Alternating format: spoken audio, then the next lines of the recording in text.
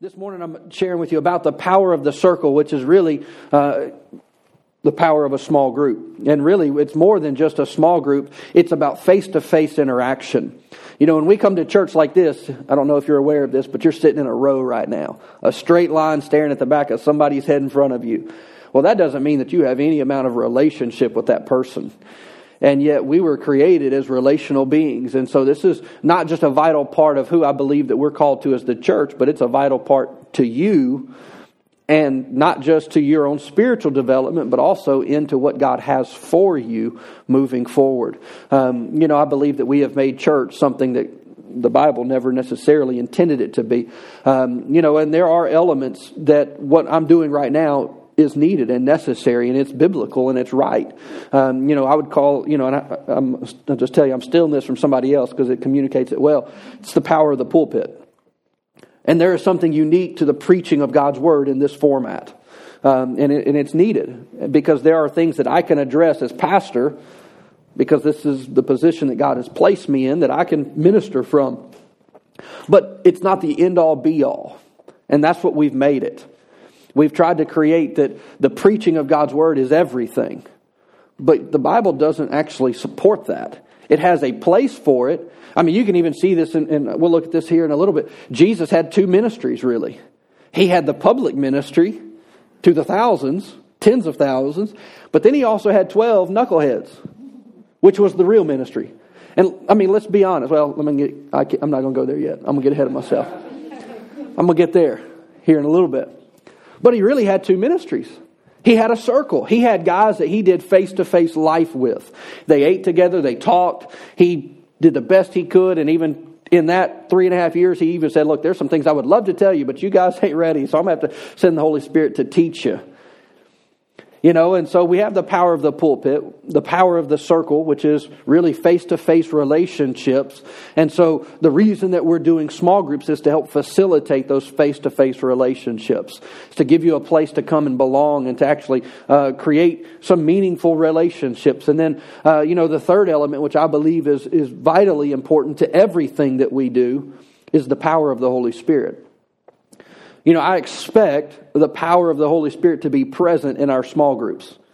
Just because we're not getting together and worshiping like this necessarily, and somebody's not preaching, doesn't mean the Holy Spirit's not there. I have an expectation, and I'm believing that the Holy Spirit's going to show up, and that He's going to show up through you. It's not just come and listen and partake. You may be on the other side of it saying, hey, I actually have something to give. And I believe that there is much more in the body of Christ, individuals, than they realize. God gave His... I love the way I heard somebody say this one time, and we'll look at this verse here in a few minutes, is that God gave gifts to the church, which was the apostle, the pastor, the prophet, the evangelist, the pastor, teacher, right? Fivefold ministry is what we call that. The problem is that we have elevated that, not necessarily in a wrong way. It has a function. But God's gift to the world was His church. Not the ministry gifts, as we would call them. So you think of it this way. You are God's gift to El Dorado, or wherever community you may live in. Not North Point Church. You are God's gift to the community in which you find yourself in. And yet, it's easy to just kind of slip back and say, well, but I don't really have anything to offer. Well, sure you do. Sure you do. I'm going to make a strong statement here, and so please don't be offended by it. If you do, you can come to our small group on Wednesday here in a week and a half, though, and figure out how to get over it.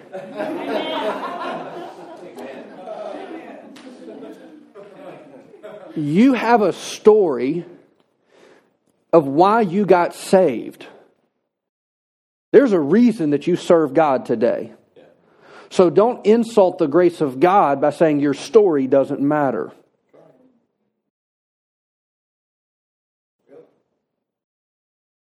See, you don't have to be perfect for God to use you.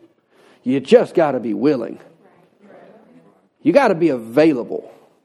That may be the most important part. Some people are willing, but they're not really available. And that's but God use me, God use me, God use me. Make yourself available, and God will use you. In Acts chapter 2, we see the early church. And this is really where I believe that we should still follow this model today as churches. It was very effective when they started the church, and I believe it will be equally as effective today. Here in Acts 2, chapter 2, verse 42, it says, all the believers devoted themselves to the apostles' teaching and to fellowship and to sharing of meals, which included the Lord's Supper, and to prayer. So there's 4 elements here. They talked about the Word of God. Together they fellowshiped, so they had community, they had communion, there was joint participation. There was the breaking of bread, so they were sharing of meals and communion, and they prayed together. And so it goes on here, and it says in verse 43, a deep sense of awe came over all of them, and the apostles performed many miraculous signs and wonders. So because the church was invested in one another, God showed up. That's what that's really saying. Because it wasn't just one-sided, that everybody was participating and the presence and the power of God showed up. In verse 44 it says, and all the believers met together in one place and shared everything they had. They sold their property and their possessions and shared the money with those in need. Now we're not about to do that, but I will tell you what I see in Scripture is that nobody told them to do that. It was out of love for one another that they met each other's needs. I believe that's biblically correct. If I was to stand up and say, hey, we're all supposed to sell all our stuff, I'd tell you to run. Because that's crazy. I just tell you, that's nuts. You can only do anything like that led by the Lord, and you better know it's the Lord. Amen. It's not my place. That's not my role. It's not my function. And so, but what happens here is out of love and out of relationship, they saw a need and they said, hey, I want to meet that need. I feel led by the Lord to meet that need. So they shared everything they had. It says in verse 46, they worshiped together at the temple each day. They met in homes for the Lord's Supper and shared their meals with great joy and generosity. Church wasn't drudgery. It was actually enjoyable. It says in verse 47, all the while they were praising God and enjoying the goodwill of all the people, and each day the Lord added to their fellowship those who were being saved. It wasn't just this small group gathering where they were happy with each other. God was expanding and exploding the church. I mean, they weren't adding by the tens or the hundreds. They were adding by the thousands. One after another. Well, why? Because people were relationally connected. And ultimately, other outsiders, if you want to say it like that, saw the connection, which opened up their heart to the gospel, which ultimately led to salvation, which caused the church to grow. But it all started with relationships, face to face. We were created as face to face people. That's why in the digital age in which we live, it's the most depressed, some of the highest suicide rates we've ever seen in human history. Why? Because Facebook is not a friendship. That's right. It's not a real person. It's a computer screen. Right. I mean, I love my wife, but I like to see my wife. Right. I don't want to look at her through a phone. I don't want to look at her through a computer. If I can't be with her, it's a second option. It beats not seeing her at all. But we are created for face-to-face. And I mean, you can study this out. I've looked into it quite a bit. But even psychologically, they've now really begun to study the effects of social media. And how really empty it is. Because it's like, oh, well, I have 1,000 friends. Praise the Lord. So try to call all 1,000 and see how many show up. Those are your real friends. That's the value of face-to-face. I have lots of acquaintances, but I can count probably on 1 or 2 hands my real friends. That if I call and say, hey, I need you, they would come. And vice versa. If they called me, I would go. Why? Because they're my friend. And we see this in the early church. And so, I already kind of alluded to this, but community, and for the sake of communication, and even what I believe we're called to be as a church, I'm going to use this word, connection. Community or connection happens in circles, not in rows. I mean, yes, you can engage with somebody for a few minutes on a Sunday morning in a row, before church or after church if you catch them before one of you runs out the door. I've literally had to run people down to meet them. I mean, like, had to run out to their car to say, hey, I didn't get a chance to meet you this morning. I remember when we were in Shreveport, me and Dara, we ended up having a really good couple friend. We had to run them down because the way our sanctuary was, you had doors in the back and doors on the side. Well, they sat over here and they always exited that door. The problem was we were always in the back talking to people. And so I grabbed her one week and I said, hey, you know that couple we've been trying to catch every week? I mean, we're talking about months had gone by. That was a big church, but still, months had gone by. We had never seen them one time. And I'm like, something about them. I had to run from this side of the sanctuary, which, is a pretty good sized sanctuary, and I caught them somewhere in this area. And said, hey, we just want to meet y'all. And they kind of jumped. We were on our escape route. I know. I had to interrupt your escape route. Well, they ended up becoming good friends of ours. Still are. But it took us going out of our way to connect with them. And it was like, hey, we just want to meet you. My name's David. What's your name? Hey, let's grab dinner or something. You want to make a friend? Go to dinner. It's just, there's something about it. I mean, it's actually biblical. And so, we have to understand that community or connection happens in circles, face to face, not front ahead to back ahead. I mean, I don't talk to the back of Dara's head at home. And if for both of us, if it's something that really matters, what do we say? Look at me. Why? I want eye contact. Right? Like, this matters, and I want to know that you're not distracted by your phone or the TV or the dishes or dinner. Look at me. Right? Why? Because face to face matters to us. There's a connection that happens face to face that we need as people. And so we were sharing about this last week, and so I want to take it kind of to another step, if you will. But I want to ask you a question. I've already talked about it a little bit, but I have a question for you this morning, and then I want to share about it. And it's this, is that who's the minister around here? If you brought somebody to church, or just say that you ran and chased somebody down, said, hey, I wanted to meet you this morning. And by the way, I have actually ran into our parking lot to meet people here. Like in the car, for some reason, it's startling because people don't expect you to do those kinds of things. By the way, those people are actually in our church today. And they weren't before that day.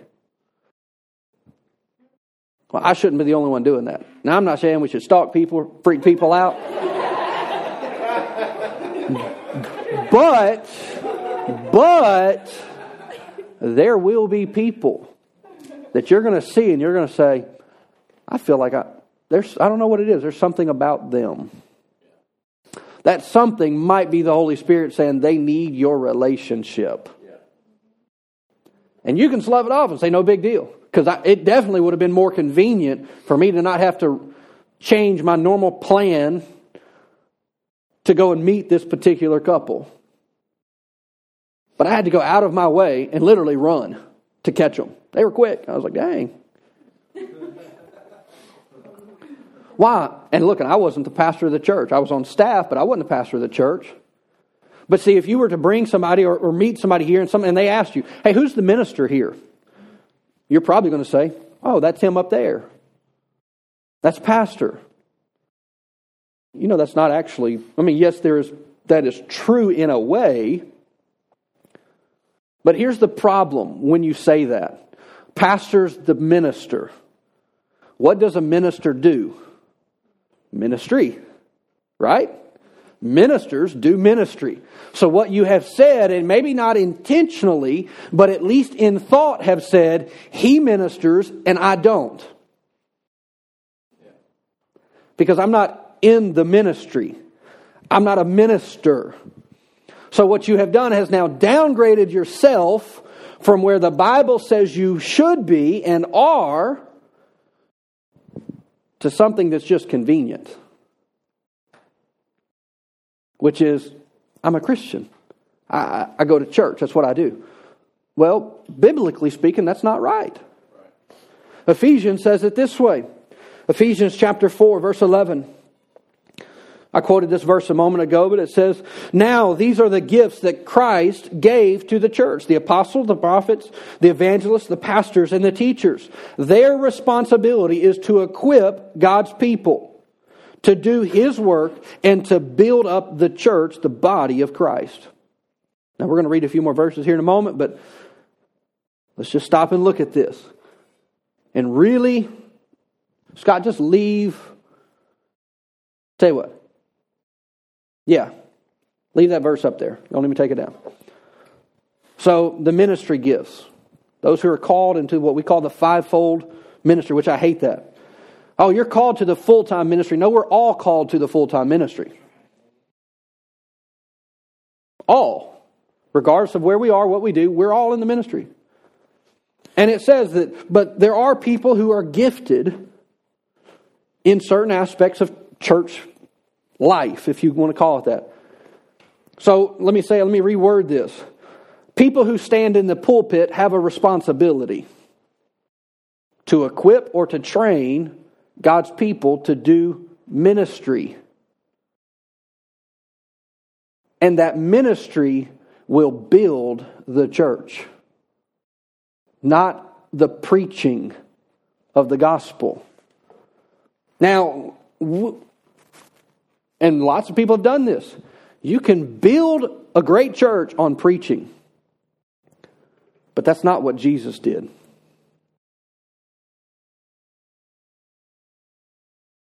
It's not how Jesus did it. It's not the reason we have church today.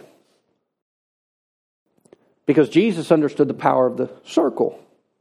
He understood what it meant. And here it says that those who stand and have pulpit ministry, if that's what you want to call it, is that our responsibility is to equip you to do what God has already called you to do, which is to minister to people, to love people, to care for people, to engage with people.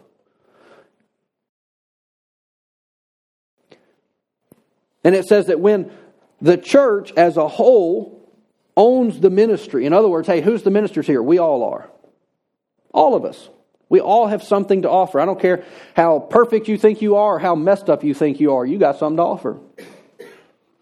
It's just true.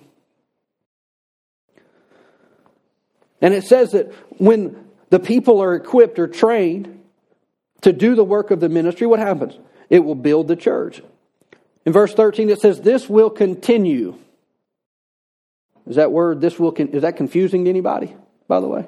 This will continue until we all come to such unity of faith and knowledge of God's Son that we will be mature in the Lord, measuring up to the full and complete stature or standard of Christ. So biblically speaking here, what is it saying? The church's job is finished when every single member, attender, is fully mature. And the moment that anybody new walks in that door who is not fully mature, you start over. That's the church's job. Not my job. Us. Our job. Is that we are to help one another grow in maturity. To develop. You can't grow just you and Jesus. You can to a degree, but you will stagnate. Why? Because sometimes you got blind spots. I got blind spots. And I need people to point them out. Hey, you're missing this. I mean, and I have good friends of mine who do this for me, and I do it for them. We'll talk on the phone or whatever it may be, and just, hey, let me just drop this here. You can do what you want with it. But just listening to you talk, I think you're off of where your focus, where it needs to be. And we're able to help save each other a lot of heartache. Why? Because it's relationship. But that's the church's responsibility, is that everyone grows. My growth is tied to your growth. Your growth is tied to my growth. If I stop growing, you'll probably stop growing. And if you stop growing, so will I. Why? Because our growth is tied together. Now here's what this means where it talks about measuring up to the full and complete standard of Christ. Verse 14, it says, then you will no longer be immature like children. You know, as an adult, there are things that I have learned, like sacrifice.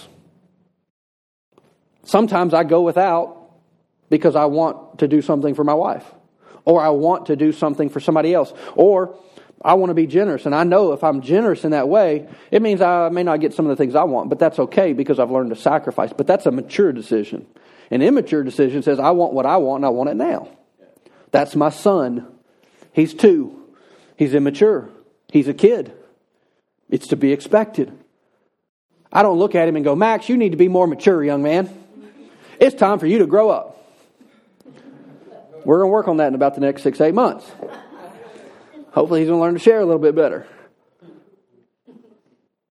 But it says here that the goal is that no one would be immature like children, and here's why it matters.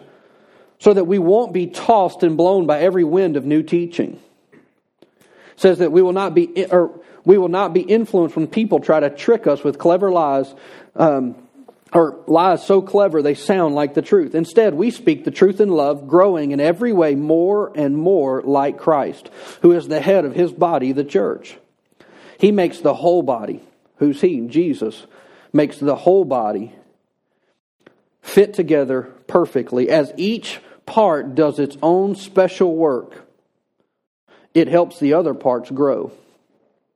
So the whole body is healthy and growing and full of love.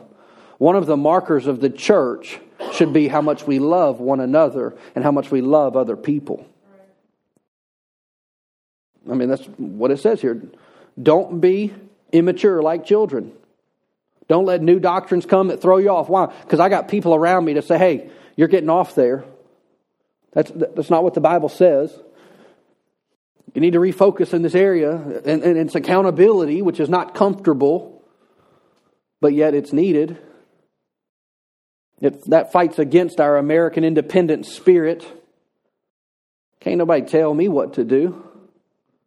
I'm not telling you what to do. I'm just telling you there's land and you're about to shipwreck.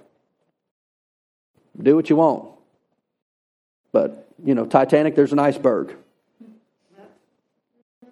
The water's kind of cold. You might not want to jump in. Do what you want. But there's death out there in that water. That's what accountability is. Now, we don't like it, but it's needed. It's important. Now, let me give you and hopefully this will help kind of solidify this a little bit, is that we think, ministers are the ones who do the ministry. This is true. But we're all ministers. You say, I don't know if I qualify. I need to get all my stuff together. Let me help you with this. The Lord spoke through a donkey. Literally. Go look it up. In Numbers. Spoke through a donkey. I think he can use us. I mean, look. If God can use me to do what I do, I'm pretty sure he can use about anybody to do anything. I've said this a lot. I failed speech 3 times in college. And yet that was the very thing the Lord called me to do. I would say this. Some of your greatest areas of insecurity and what you view as your weakness is the very area that God may want to use you in. Why? Because then people are going to say, that has to be the Lord. I know them. But yet, if we're not careful, we can shrink back and say, I can't do this. And look, it's not hard. It's not difficult. It's really not. We make it. And the enemy's done a masterful job at trying to get the church off course and off focus. Because as long as somebody else is the minister, you ain't got to do nothing. The responsibility's not on you. Let me give you a little pop quiz. I've asked this question before. It's been a while, though, so I'm going to ask it again. In your mind, can you think of the last 5 sermons you've heard?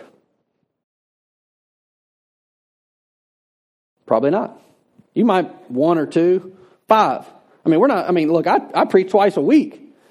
I'm like, well, I don't know if I can name the last 5 I've preached without having to think about it for a while and using my cheat sheet on my iPad here. Like, what have I been preaching?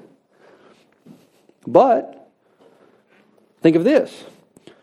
Can you think of the last 5 people that you had a meaningful conversation with? Those probably come to mind a little quicker. Why? Because relationship trumps information any day.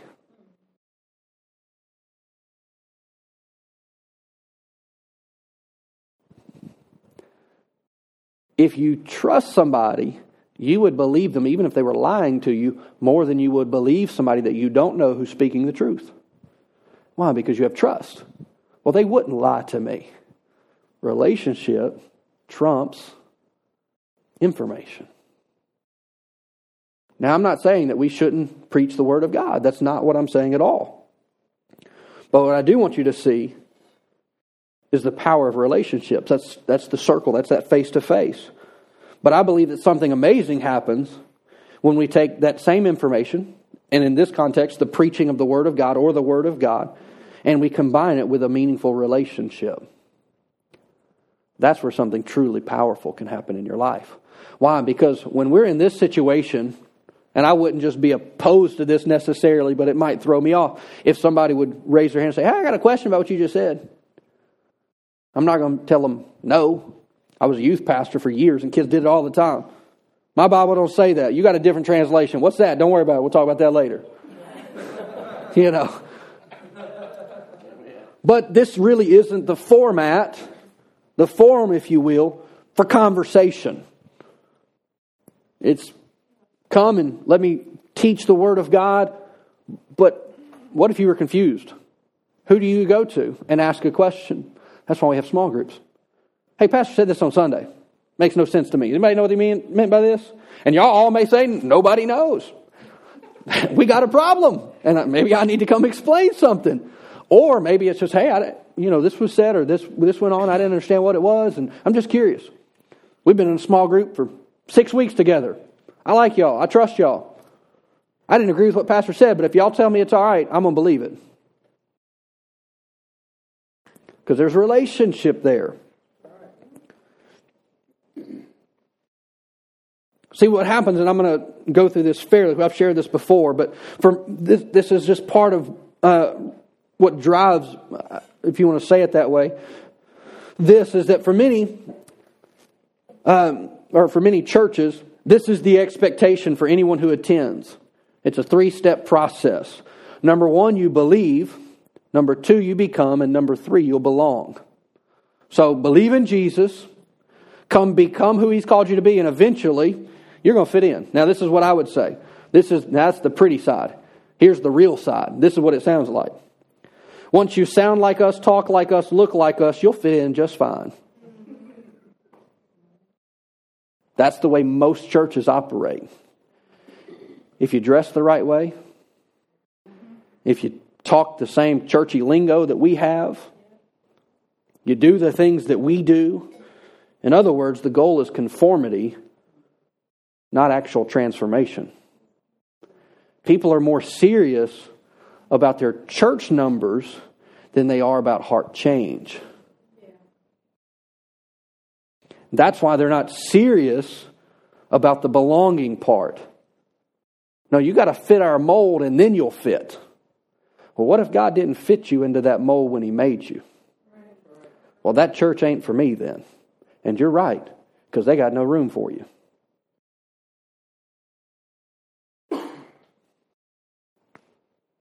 I don't believe that's actually the most effective way to reach people. Come for 6 months and we'll decide if we like you. Come for a year and we'll decide, this probably ain't the place for you.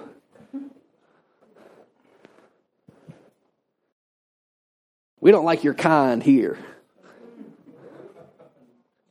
Hello? What? What kind is that exactly? Because I thought the same blood that was shed by Jesus covered everybody. And if this is still Jesus' church, then it's still available to everybody. But yet we tell, or at least churches many times structure themselves this way. Hey, come get saved. This is what I believe. Now, well, let me just read you this next part. I believe that this is really the best way, is that we allow people to belong so that they will believe, so that they can actually become. Here's what I mean by that. I would rather an unsaved person come here for 6 months or a year and never profess faith in Christ. But because we love them, because we prayed for them, because we walked with them, they say, this Jesus thing's real. There's something to this, because there's no reason in the world why you would care about me. Now, our church is very friendly. I'll say that. I get compliments all the time. It's the friendliest church I've been to. I think it's awesome. I never want that to change. I don't care if we're 20, 200, 2,000. Doesn't matter to me. That needs to be who we are. And I'll fight tooth and nail to keep it. But we ought to be able to, let me say it this way, we ought to love people to Jesus. They ought to see Jesus in us and they say, man, because you've accepted me, because I belong, I'm going to believe in Jesus. So they belong, they believe, then they'll become. The become part's easy. You just walk with them. You get them in the right environment. You put a seed in the right soil and it will grow. The environment matters more than the seed. I mean, you can go down to Home Depot and buy seeds in a pack. Shake them little seeds. There ain't nothing happening in that bag. You put those seeds in the right soil, it will grow. The same is true with people. You put people in the right environment and they will grow. And so part of that is through the preaching of God's Word. But there's also a part of it that is face-to-face, the power of the circle. Now again, we're believing for the power of the Holy Spirit and everything. I believe that somebody can get saved, healed, set free on a Sunday morning. Sure. I also believe that can happen in a small group. Why? Because the Bible doesn't say to those churches who have services, these signs will follow. It says to those who believe, these signs, they'll lay hands on the sick and they'll see them recover. It's when believers get together in any format. The power of God is present to work and to move in those moments.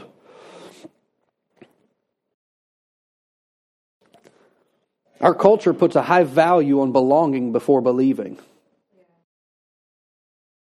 They do. I mean, I can give you lots of examples, but for the sake of time, I won't. But they put a high value. Do I belong here? Do you accept me? You know, that's the number one need of every human being, is acceptance. Amen.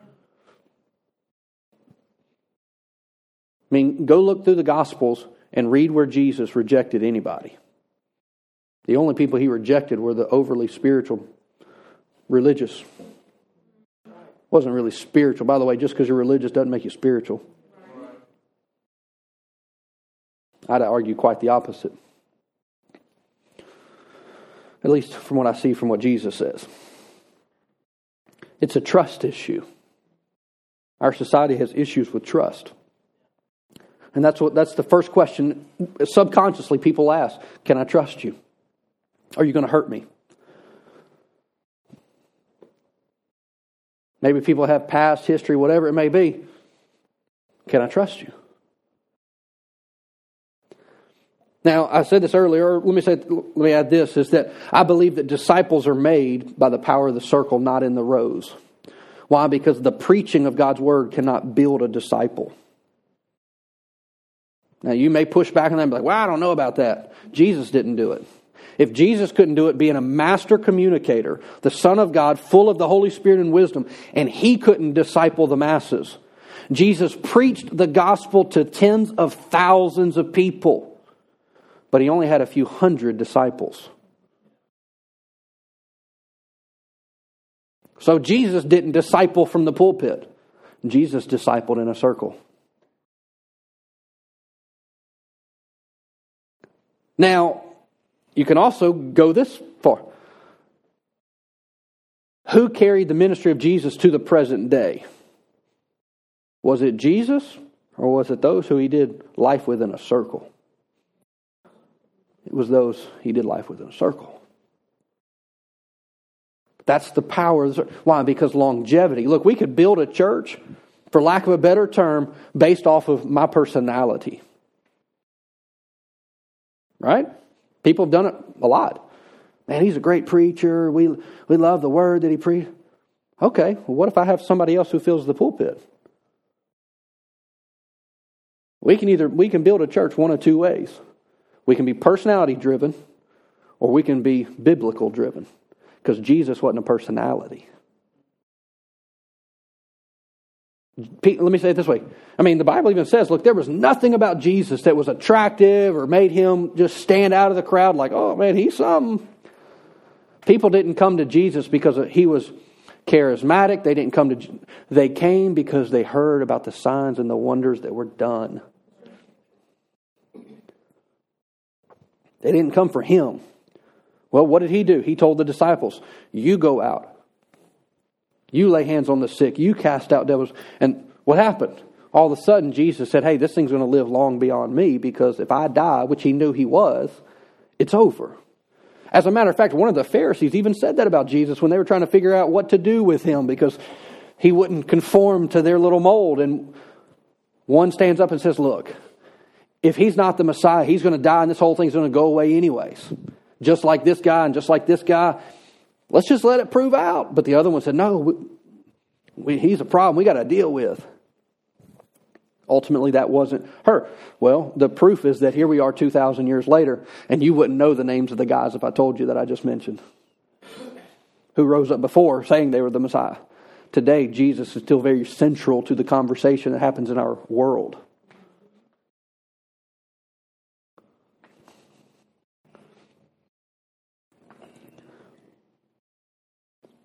See, true discipleship requires a close relationship that the preaching of the gospel or the power of the pulpit can never offer.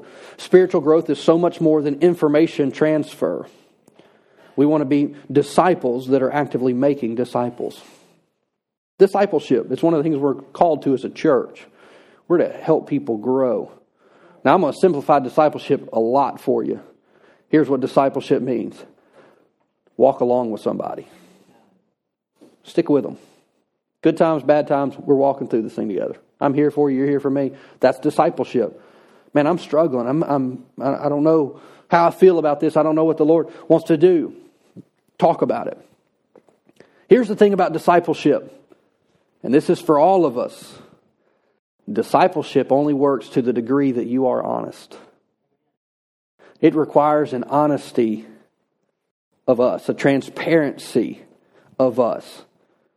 It's where we take off our mask and we kind of bear it all. You're like, well, I don't like that. It makes me uncomfortable. Well, most of the things that help you grow in life are uncomfortable. I've never heard anybody say, I just love going to the gym. Like, I just love the way it makes me feel, just everything. It's painful, but they have a goal. Therefore, they endure the pain to get to the goal, or the uncomfortableness of it in that moment. Why? Because they've got a goal. Well, our goal ought to be that, hey, I just want to be an honest, real person. It's one of my goals. I want to be the same person in the pulpit that I am out of the pulpit. If you go have dinner with me, this is me. I may be a little more quiet at dinner because I ain't got a bunch of people staring at me. I just want to be me. And I'm comfortable in my own skin. But I also don't have a problem just telling you where I'm at. Because I'm not trying to be somebody that I'm not. I just want to be who I am and honest. That's my expectation for you. If I ask you a question, I expect you to be honest. Because if you ask me a question, I'm going to be honest. Lovingly, but I'm going to be honest. Ask Stephanie, she'll tell you. She asks questions and I give answers. Just one time. Just once. No, true spiritual growth has more to do with information. You can come in here preaching and not change. Let me give it a real world example. You're in our marriage group. You got people you've been in there doing marriage group with Y'all been talking about communication and all these different things, and all of a sudden, you and your spouse are in a spat, and you call your other friend who's in your small group, and you start voicing your frustration, and they say, "Were you listening last Wednesday? Because I think we talked about this." That's accountability. No, I must have missed that part. Well, let me remind you. Let me help you out. This is what we talked about. This is what you need to do. I don't want to do that. Spiritual maturity is not for immature people. Immature people don't make the tough decisions. Mature people do. And the Bible says we're to grow and not be immature. We're to grow and be spiritual. But here's the thing. We can't do that alone. Right. What I just told you, the little example there, small group talking about marriage, the person on the one side of the phone had a blind spot and somebody else pointed it out. That's all that was. Lovingly, but says, hey, this is an area of your life. Right now, your frustration is not really what you think it is. It's not that big a deal. So, but that's discipleship. You walk along with people, helping one another. It's not one-sided. It's not, hey, I'm somebody and you'll get there one day. It's, hey, we're people helping one another. There is no hierarchy in the church. There's no I'm in the upper room and y'all are just normal folks. No, we're all people who have been saved by the grace of Christ. Period. No exceptions. And I may be called as pastor, yes. But that's what I'm called to do, to function. So what? My job is to equip you to minister to people. Period. That's the simplest definition. It's to watch over you, to pray for you, to make sure that I shepherd the flock that God has entrusted. That's what the Bible says. All those things are true. But it's also to make sure, and let me say it this way. As a shepherd, one of my jobs is to make sure the pasture that you're in has good grass. And I'm telling you, small groups is good grass. It's a good place for you to grow. It's a safe place for you to grow. Why? Because there's a relationship that will happen. When you're in a class for 6-8 weeks with people, you're going to build some relationships. There's going to become some trust that's built. Why? Because you're going to have to talk a little bit. It's not just come and look, it's participate. I shared this last week and I'll repeat it again. But our mission here is very simple. We have 3 principles that really guide everything that we do. And you're going to be hearing more and more and probably seeing more and more of these. This is our goal for everybody. And this goes into that belong, believe, become. Right along the lines. Our first goal for anybody that we encounter, whether it's here, whether it's at the expo this next weekend, we want to connect with people. We want to connect people to God, and we want to connect with people. So our first step is this. Our first goal for people, for anybody, is to connect. The second thing that we desire for people is to grow. Grow in your maturity. Grow in your understanding of not just what God has for you, but who you are and what God wants through you. So we want you to grow in your understanding, knowledge of God and His role in your life. The third thing is that we say it this way, is that build. We want you to build the kingdom of God because you've got a kingdom to build and it's not your own, it's Jesus' kingdom. That's biblical. So we want you to connect, to grow, to build. It's not complicated, it's simple. That's our goal for you. I want you to be connected with people. I want you to help other people get connected because they probably won't grow if they're not connected. They'll come and they'll burn out shortly. Why? Because there's the conditions of the soil aren't right. I want to make sure that our church is fertile soil for people to come and grow in. Let me say it this way, is that seed gets planted when they connect. That seed will grow when they begin to grow, spiritually speaking. So I've said this multiple times this morning, is that community or connection happens in circles, not in rows. Community connections happens in circles, not in rows. Let me read you one verse, and we'll wrap up this morning. It comes out of 1 Thessalonians chapter 5, verse 14. I'm going to read this out of the Message translation. I believe that this gives one of the clearest, simplest pictures of what a small group should be in all of Scripture. In my looking, if you want to say that. The Message translation says it this way. It says, gently encourage the stragglers. People that are on the edges. Encourage the stragglers. Reach out to those who are exhausted. People that are just wore out. Reach out to them. Encourage them. Be a blessing to them. Here's one thing I found. There's nothing more draining in life than people. There's also nothing more encouraging than people. So people aren't your problem. But you may have the wrong people in the wrong place of your life. So you got to get more of the right people in your life to encourage, to strengthen, to breathe life into you. So reach out for the exhausted, pulling them to their feet. Well, that sounds like work. That's called ministry. You reach down to those who are weak when you're strong, and you pull up. Why? Because when you're weak, somebody else will pull you up. You sow that seed. It says, be patient with each other. If you're going to deal with people, you're going to need some patience. Praise the Lord. Somebody was patient with me, so I ought to be patient with other people. I really try very hard to not get frustrated when people are maybe slow in their growth. Why? Because I'm not doing this for today. And as long as you're growing, I'm good. Take one step. And even if you're stagnated, I'm going to encourage you. I'm in neutral. Like, I ain't going nowhere in my relationship with the Lord. I'm going to encourage you. I want to. Why? Because that's what the Bible says. It says, be patient with each person and attentive to their individual needs. So here's what a small group offers. I'm going to go through these really quickly. There's 5 of them. A place to belong, number 1. First and foremost, it's a place to belong. Number 2, it's accountability and correction if needed. Here's the important part, though. It's correction inside of a relationship.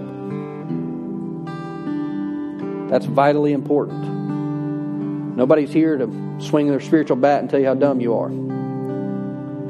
They're to lovingly come alongside of you and say, you can do this. And to walk with you. So it provides accountability. Hey, you said you were believing God for this. You still believing for that? Where are we at? Oh, no, I ain't been praying for a while. You need to keep praying for it. God will work for you. Just don't quit. Just don't give up. Just somebody to come alongside. So there's accountability and correction. Number 3 is that it'll help you overcome fear. One of the things that I believe will happen when you engage face-to-face is you realize my problems aren't unique. Everybody's got problems. There's strength in numbers. Hey, your marriage ain't doing great. Mine ain't either. Let's pray for each other and let's watch God do amazing work in our marriage.